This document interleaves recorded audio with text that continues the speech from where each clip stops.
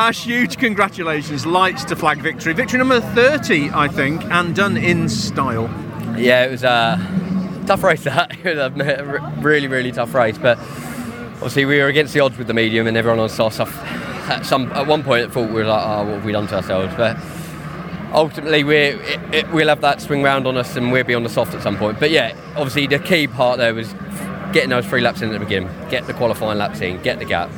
Made life easier when there was a BMW in second rather than obviously Tom. If Tom was there, he might have come with me, but obviously the rear-wheel drive cars take a little bit longer to get up to 10. But you saw the rate Jake come at me at the end. It was that was a heart-stopping moment a little bit.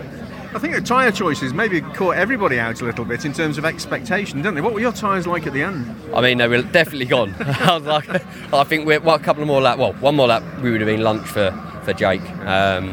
But yeah, we ultimately, if you sit there and look at how much tyre life we had left and how we used the tyre, we used it perfectly for the race.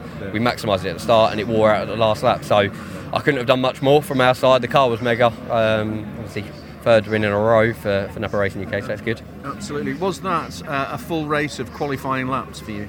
The first sort of 3-4 laps were, and then I had to sort of think about tyre, because if a safety car comes out or something like that, you don't want to get caught napping when you've got no tyre left.